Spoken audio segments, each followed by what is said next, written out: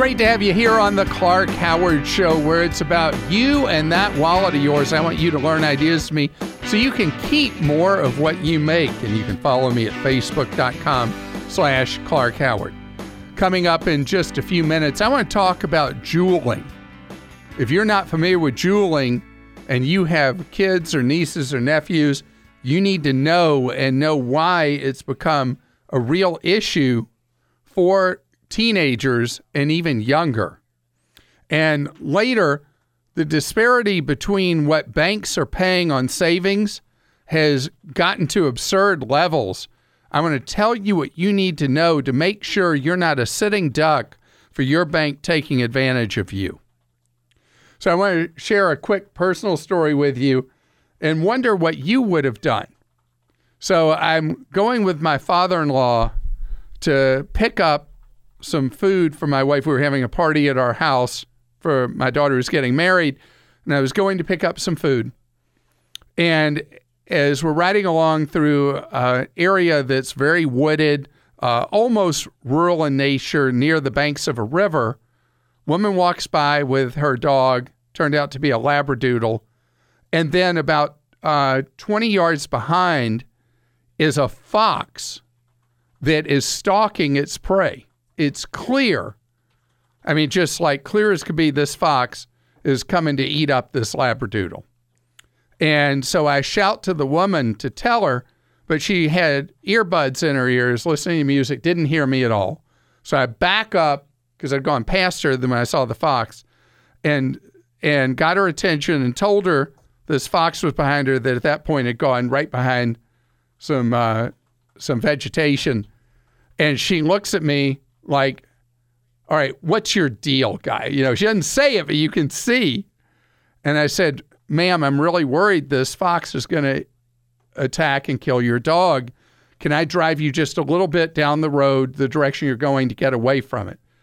And she comes and looks in the car, sees my father-in-law, sees me, and can't decide what to do. And then she decides she'd get in the car, and I drive her about half a mile, give her safe passage away from the fox. And she gets out. And it's funny because we were talking about it as a crew. What a crazy thing for me to tell her. How would I come up with that if I was up to no good? And at the same time, she was very nervous that something really bad was about to happen to her. Not from some fox, but from me. I mean, I didn't know what should I have done? I mean, I got her out of danger, but Kim of our crew just can't stop laughing. Why are you laughing so much about this? Oh my gosh, so many reasons, Clark. You are such a good Samaritan, almost to a fault sometimes. We've told other stories about you, like picking up cash in a fast food restaurant parking lot and then bringing it in to the cashier at the fast food restaurant. And well, it wasn't my money. It's just, there's always one step so much. Like warning the woman, okay, that makes sense. But asking her to get in your car? I don't know. Well, she had no defense against that fox. I understand that, and I totally understand your motivation, and I know that it's good. I just know if some random dude that I don't know pulled up to me and said, hey, lady, there's a fox behind you, and then said, why don't you get in my car? I might question the motives. Well, this also brings up the habits of foxes, and I want to know, would the fox actually, leap out there and make such a bold move to go after this dog? No, I don't know. My father-in-law thought it would. He's a real nature kind of guy. Yeah. I love this story. It's fascinating all the way around. So did I cross a line offering the lady a ride? I guess not. I mean, she took the ride. The only problem was it was a muddy day. That Labradoodle left more mud in the back seat of my car than I knew existed. I've already cleaned the back once. Now I'm going to have to clean it. I look back today, there's still mud traces all over the back of the car. I'm going to have to clean it again. But anyway, I did what I did. So back to what I was going to talk about today. And it involves the teacher actions around the country. And there's a lot going on in a number of states. If you're not aware It all started in West Virginia, where teachers went out on strike and were able to get more money for the schools and for themselves out of the legislature. And that has led to this happening in other states. Oklahoma had an ongoing teacher strike, and now Kentucky and Arizona look like they're in play for this. And to give you a little background, 10 years ago, when state tax revenues collapsed during the aftermath of the banking scandals, the states cut spending, as they refer to it in legislative circles, not the fat, they cut into the bone. Well, since then, in more than half the states in the country, education funding has not come back to where it was before 2008. And teachers in many states are earning pitiful salaries. And this is such a tough one because most people, most constituents, don't have kids in schools. And so to ask people to pay or require they pay more tax to fund better pay for teachers and better equipment and books and all the rest for schools is a tough sell.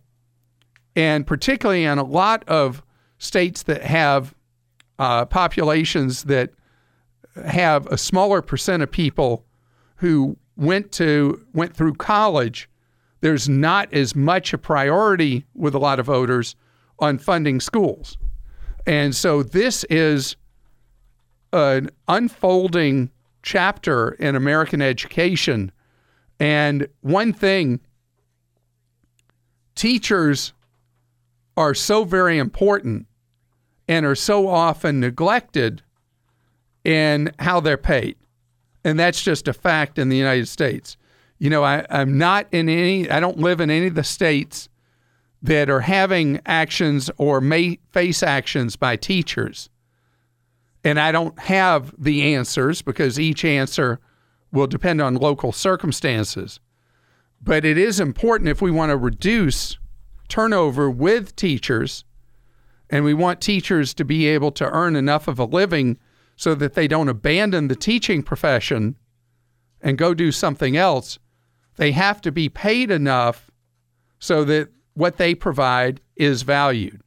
Again, what enough is, not for me to say. Russ is with us on the Clark Howard Show. Hello, Russ. Hey, Clark, how are you? Great, thank you, Russ. Now, you heard my story about the fox, did you not? I did. So, did I do the right thing or the wrong thing? I understand why you did what you did, but if it was my wife, she wouldn't have gotten in the car. Okay. All right. So next time I will just warn somebody. This is based on a sampling of one, your opinion here, but you think I should have just told her and left her to her own devices. If you'd like to get in, you can, but it's up to you. Okay. Well, Russ, tell me how I can serve you. Well, I'm in a dilemma, Clark. My wife and I have not filed taxes since 2011, federal nor state. And I'm not quite sure how to handle it. I know I've got to get it taken care of. But I keep hearing all these companies on the radio advertising, helping people with this situation. Are these reputable companies? Would you recommend that? And if not, what would you recommend? All right, so I'll tell you how I play this. You never know with any of these people running these heavy rotation ads on the internet, on TV, and some on radio, telling you that if you have an unpaid debt with the IRS, call us, we're magic, we're going to make this thing go away and all that.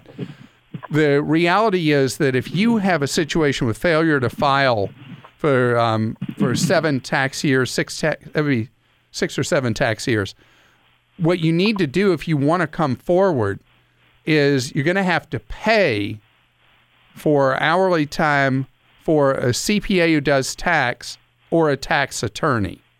And tell me, how much approximate income do you and your wife have each year? It varied during that time period. If you could give me a general range ballpark. I would say average probably 85 to 90 a year. Okay. that is enough that you would want either an enrolled agent, which is not a CPA, it's someone who is licensed to do business with the IRS, registered with the IRS, who understands their workings. They don't charge a huge amount per hour, or a CPA who does tax. That may not rise to enough that it would be worth it's very expensive to hire a tax attorney. But what you do is you just go meet with one of them, and then they become your representative. And they can advise you on how to go forward with the IRS. Were you paying withholding in the years that you made the 85 to 90, or was it all self-employment income? Some of that time we were, some we weren't. Okay. So the years that you were employed by someone and tax was being withheld, you may not have any large tax bill out there anyway. I hope not. And so there's an advantage to coming forward. And it's always better to come forward than to wait for the IRS to find you. Okay. So have you ever dealt with an accountant before? Is that something you've ever done? No. You have any friends that are that own their own businesses? Yes. Contact a friend or two. Just say, hey, I'm looking for a CPA who does tax. Do you have somebody you use like that? And usually a business owner will have someone like that. And then just go meet with them. All right. And it will feel much less of a burden once you get with a tax professional representing you than it feels right now, knowing that's hanging over you. Right. And as much of your records over the 7 years you can come up with, the better. And Russ, if you don't mind, after you get through this process, if you would call back and share what the experience is like, it could help other people who maybe have let some years go by where they have not filed returns. James joins us on the Clark Howard Show. Hello, James. Hello, Clark. James, you got a question for me about buying gasoline. Yes, I do. My wife, Kristen, and I, who is a huge fan of yours, by the way, we were trying to think of ways that we all both have our own individual funds for, whatever we want to spend it on. And we're spending a lot of that on gas. And we're trying to find out a way, hopefully we were thinking of something like a credit card that could only be spent on gas. My best example is this, like an FSA card, you can only spend on medicine. So something, a credit card like that would function like that. So you're worried that if it can be used for other things, you'd be tempted to use it for other things? Yeah, and we're just, it would just be cleaner. We're just like, okay, we know that everything that's coming, every dollar that's being put on that card is going straight to fuel and nothing else. All right, so I have a way to do that isn't like you asked, but I'm going to throw this out first and then give another suggestion. Okay. Sam's Club and Costco Wholesale both give big rebates on the purchase of gasoline if you use their credit card. Are you a member of either of the clubs? We go to Costco often. So the Costco membership, you can get a free Citibank Visa card, which you get 4% cash back on gasoline. If you used it only for gas, and that was the only reason you or your wife ever used that Costco Visa card, that would be a way to treat it as a single-purpose card. And the reason I like something like that is if you get one from a particular oil company gas station, you're going to pay way too much for gas. Because then you're going to a major oil company gas station where the price per gallon is so much higher than at independent discounters and the warehouse clubs. There's that, and plus we've done something like that before, and when you travel, some parts of the country have more of one chain than the other, and sometimes it's not that much of a help at all. So that's why I like, because that's a Visa card that Costco has. And again, with your membership, you can just apply for it right at Costco.com or in the store, get that, and then both of you agree with each other the only time you'll ever use it is for gas. Today's Clark Rageous Moment is a special warning for you as a parent, aunt and uncle, whoever it is who has minor children in your family, in your household. I need to warn you about juuling. Scams, rip-offs, outrages. It's a Clark Rageous Moment. Juuling is a fast-growing activity in schools all over the country. According to Time Magazine, it's become a big issue around America. A lot of school districts now specifically banning juuling. And what it is it's a device that looks like a thumb drive. So school students, even in middle school, can bring them to school in their pocket, charge the juuling device in their laptop, the school-issued laptop, in the USB of it, and then sneak off between classes or even go into the bathroom at school and juul. It is a little electronic device that delivers nicotine to kids, delivers the equivalent of cigarettes to kids, and it has as much nicotine in it as an entire pack of cigarettes, and the kids feel the buzz of juuling after just a few puffs. Kids pass them around and all the rest.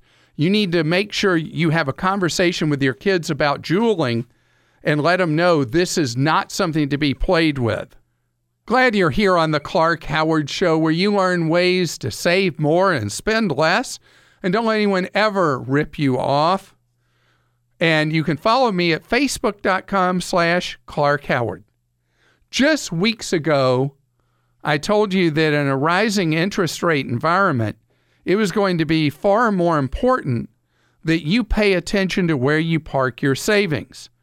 So there's a symbolically important level that has been crossed. Online banks now are approaching or already paying 2% on simple savings, or just a hair below it. And 2% is obviously not a huge amount of interest, but I want to share with you from a survey done by Value Penguin what is being paid at big and regional banks. All the following banks on your savings are paying 1/100th of 1%, which is essentially zero. Bank of America, Chase, Citibank, Citizens Bank, Fifth Third Bank, HSBC, Key Bank, PNC Bank, Regions Bank, SunTrust Bank, U.S. Bank, and Wells Fargo. Now, that is a list of, I guess it's the top 20 banks in the country, and they're all paying basically 0.0. You compare this to the online banks paying between 1.75 and 2%. And it's not a lot of money, but it's still putting your money to work for you.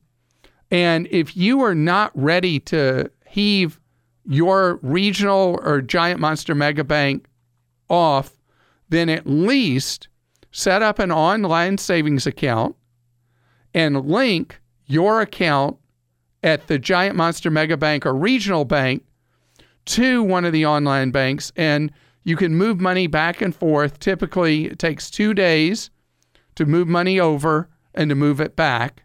So any idle cash you have sitting, you want to earn what you can on it and move it over. Now, the 2% is not where things are going to stop. If the Federal Reserve continues with its pattern of raising rates this year, later this year, the best of the online banks, in terms best meaning highest interest rates, will be paying 2.5 to 2.75%, but the big banks will continue to pay 0 or close to it because they have more money on deposit with them perhaps than ever, and people are creatures of habit and don't make changes easily when it comes to banking. So the banks take advantage of that and eat up your wallet. So it's your choice. And the online banks, you can set up an account in usually about 3 minutes. And then you set up the link with your existing account and just move the money at will so that you only have in your regular account what you need to have there. Now, the inquiring minds want to know, why would you bank with a bank that would take advantage of you that way and pay you such a pitiful amount on your money? And it says to me, you should look at going to a credit union or a smaller, more localized bank that's going to give you more of a fair shake on your money. Just my thought. Now, there are many millions of people, perhaps in the tens of millions, who choose not to do business with a traditional bank because you got burned different ways. And PayPal is now looking at offering a variety of banking products to people who do business with PayPal. I saw a Wall Street Journal item about how PayPal has cut deals with small local banks that do what's called white labeling. You don't know what bank is behind the scenes, but they are going to offer accounts with FDIC insurance where you can earn decent amounts on your balances on deposit. They're offering a card that you can withdraw money at ATMs fee-free, and they're offering you the ability to direct deposit paychecks into a traditional kind of bank account that they have cobbled together in a most untraditional way. Because let's face it, the big banks don't want you unless you have a lot of money. That's just the way it is. Roy is with us on the Clark Howard Show. Hello, Roy. Clark, how are you? Roy, you are a planner, aren't you? I'm trying. I'm so impressed that you're calling me about something happening next decade. Yep. 12 years. I plan on retiring. So how can you be so orderly in life? Well, I don't want to work forever, but I figured I'd like to retire at least within the next 12 to 10 years. And because I have a thrift savings plan, I was thinking about, right now I kind of went with 3 funds, kind of 30% on 3 different funds. I think I did the C, the F, and the G. Right. So let me first set some background, because most people aren't familiar with how the federal employee thrift savings plan works. And unlike a traditional 401k that has choices that mimic traditional mutual funds or index funds, you have funds available to you that are alphabetically arranged. So share with your fellow listener what that third is invested in. So I think the G fund is the most conservative. I think it's government funds, if I'm not mistaken. I think the S fund is the S&P 500. It's the stocks. And then I'm doing one other. I can't remember which one it is. I think it could be the F fund. It's international. And having money spread out like you are 10 years from retirement makes a lot of sense, particularly now having a third of your money international. That's more like how I think. Most people are afraid to have that much at stake internationally. But, the United States accounts for 25% of world economic activity. And most people in their retirement accounts, whatever flavor they are, put 0% in international investing. So I tip my hat to you and give you a lot of credit for doing that. Now, the G fund that you first mentioned is almost like being in a savings account. It's a very, very conservative portion of your portfolio and reduces the risk from having your money in domestic and international stocks. And so that being 10, 12 years out from retirement, at first glance sounds like a reasonable allocation, especially because do you have enough years with the federal government that you will have a decent pension when you retire in 10 to 12 years? Correct. So I figured that because I want to wait, I'm 56, I want to wait at least a minimum of 10, which will give me 27 years in. And that 27 years will get you a pension that will cover roughly 2/3 of your living costs in retirement? Correct. So I like the way you have spread your money out in your TSP. But now I've got a spin for you. Sorry, I'm ready. I was thinking that I would go ahead and switch it up and put it in a targeted 2030 fund. I like that a lot, because what it means is that you're relying on the professional money managers to allocate and continually reorient as you get closer to your target retirement age. Okay, and because I figure since but you got to go all in on that. All of your money goes in that. Exactly, 100%, and it is all in the Roth. So I did everything. I switched everything into the Roth, and so I was thinking doing 100% into the targeted 2030. And I like that, and you're going to be in great financial shape because you start with having the money that's going to come to you from your pension every month. This money that you have in the thrift savings plan is very heavily tilted towards helping you deal with inflation and maybe potential medical costs much later in retirement. Okay. So I've got one. Yes, go ahead. I was going to tell you that, we had a credit card debt of $6,200. And I am a master's. I hold my master's degree at the Howard Institution of Higher Learning. So I realized that I'm paying 19% interest on it, and because we're doing some construction at our house, I took a loan out against my TSP at 2.8%. It'll be paid off in 3 years. It's already deducted out of my paycheck. We've killed the credit card debt, and then we have a little bit of extra money to finish the construction of our ever-going project at the house. And I found out that because I'm paying myself back of the funds that I have, It's that you've reduced how much you have in those funds in order to borrow the money to pay off the credit card debt. Yep. And do the home improvement.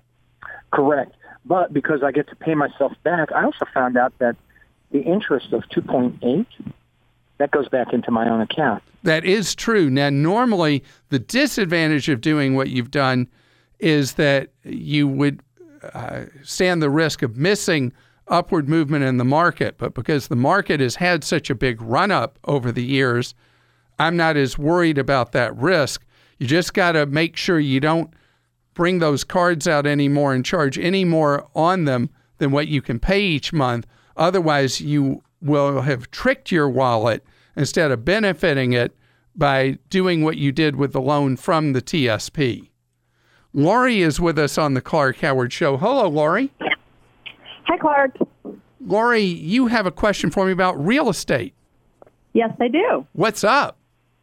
I'm looking to start a real estate portfolio, just acquire some real estate. So I've lived in my house now for about 20 years.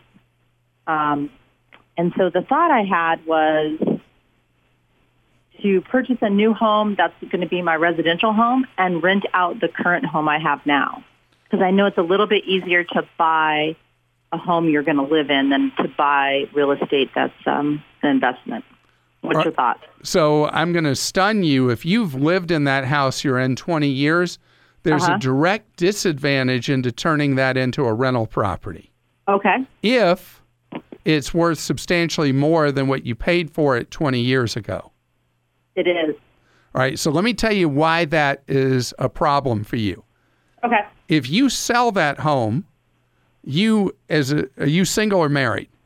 Married. So you get up to $500,000 exemption from tax on the sale of that home. So everything you make on it net profit up to $500,000 just goes in your pocket.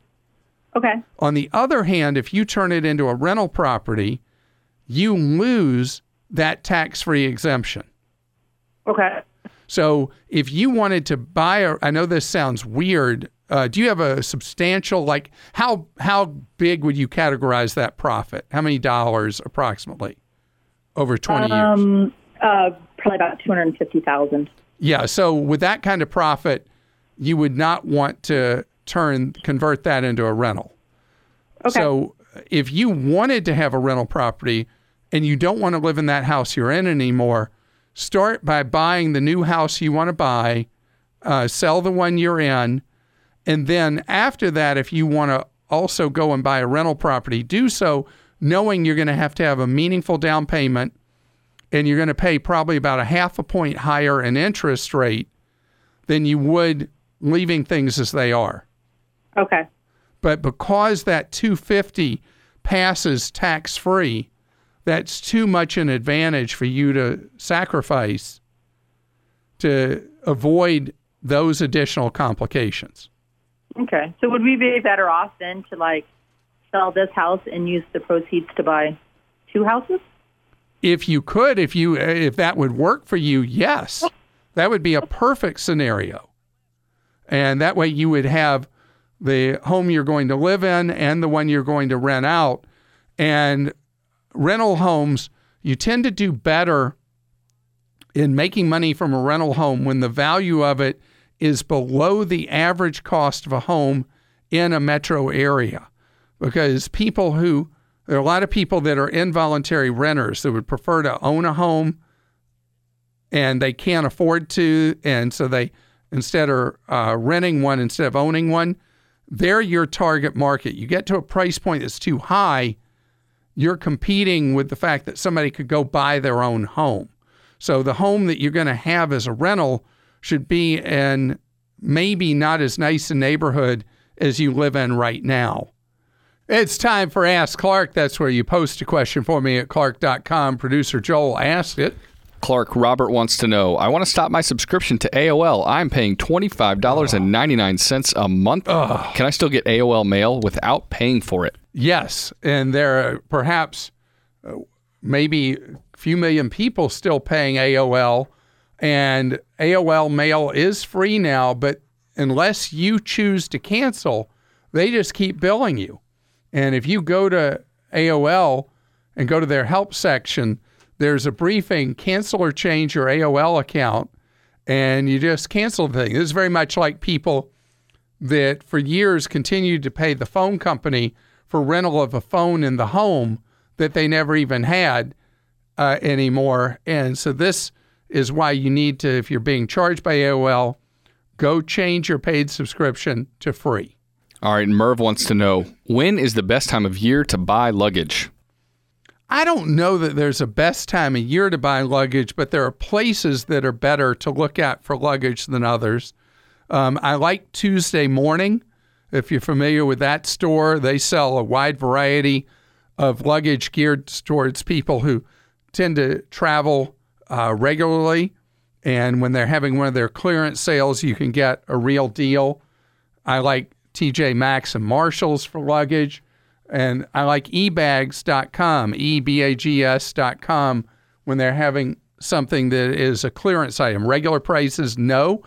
But when they've got a clearance item that's a real deal, buy it. Now, I travel and have for decades with the Kirkland Signature luggage. That's the private label of Costco.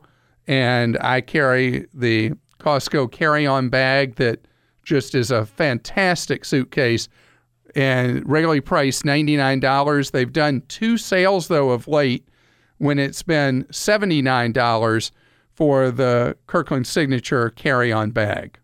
You're listening to The Clark Howard Show. I want you to know that I appreciate so much that you've just tuned into our podcast, that you had faith in the information and advice you get. You want more information from us? One of the best ways to get Clark Smart is with our free newsletters, Clark Daily, Clark Deals, and Travel Escape. Sign up now You'll be able to unsubscribe at any time if you think I'm wasting your time. Go to clark.com/newsletters.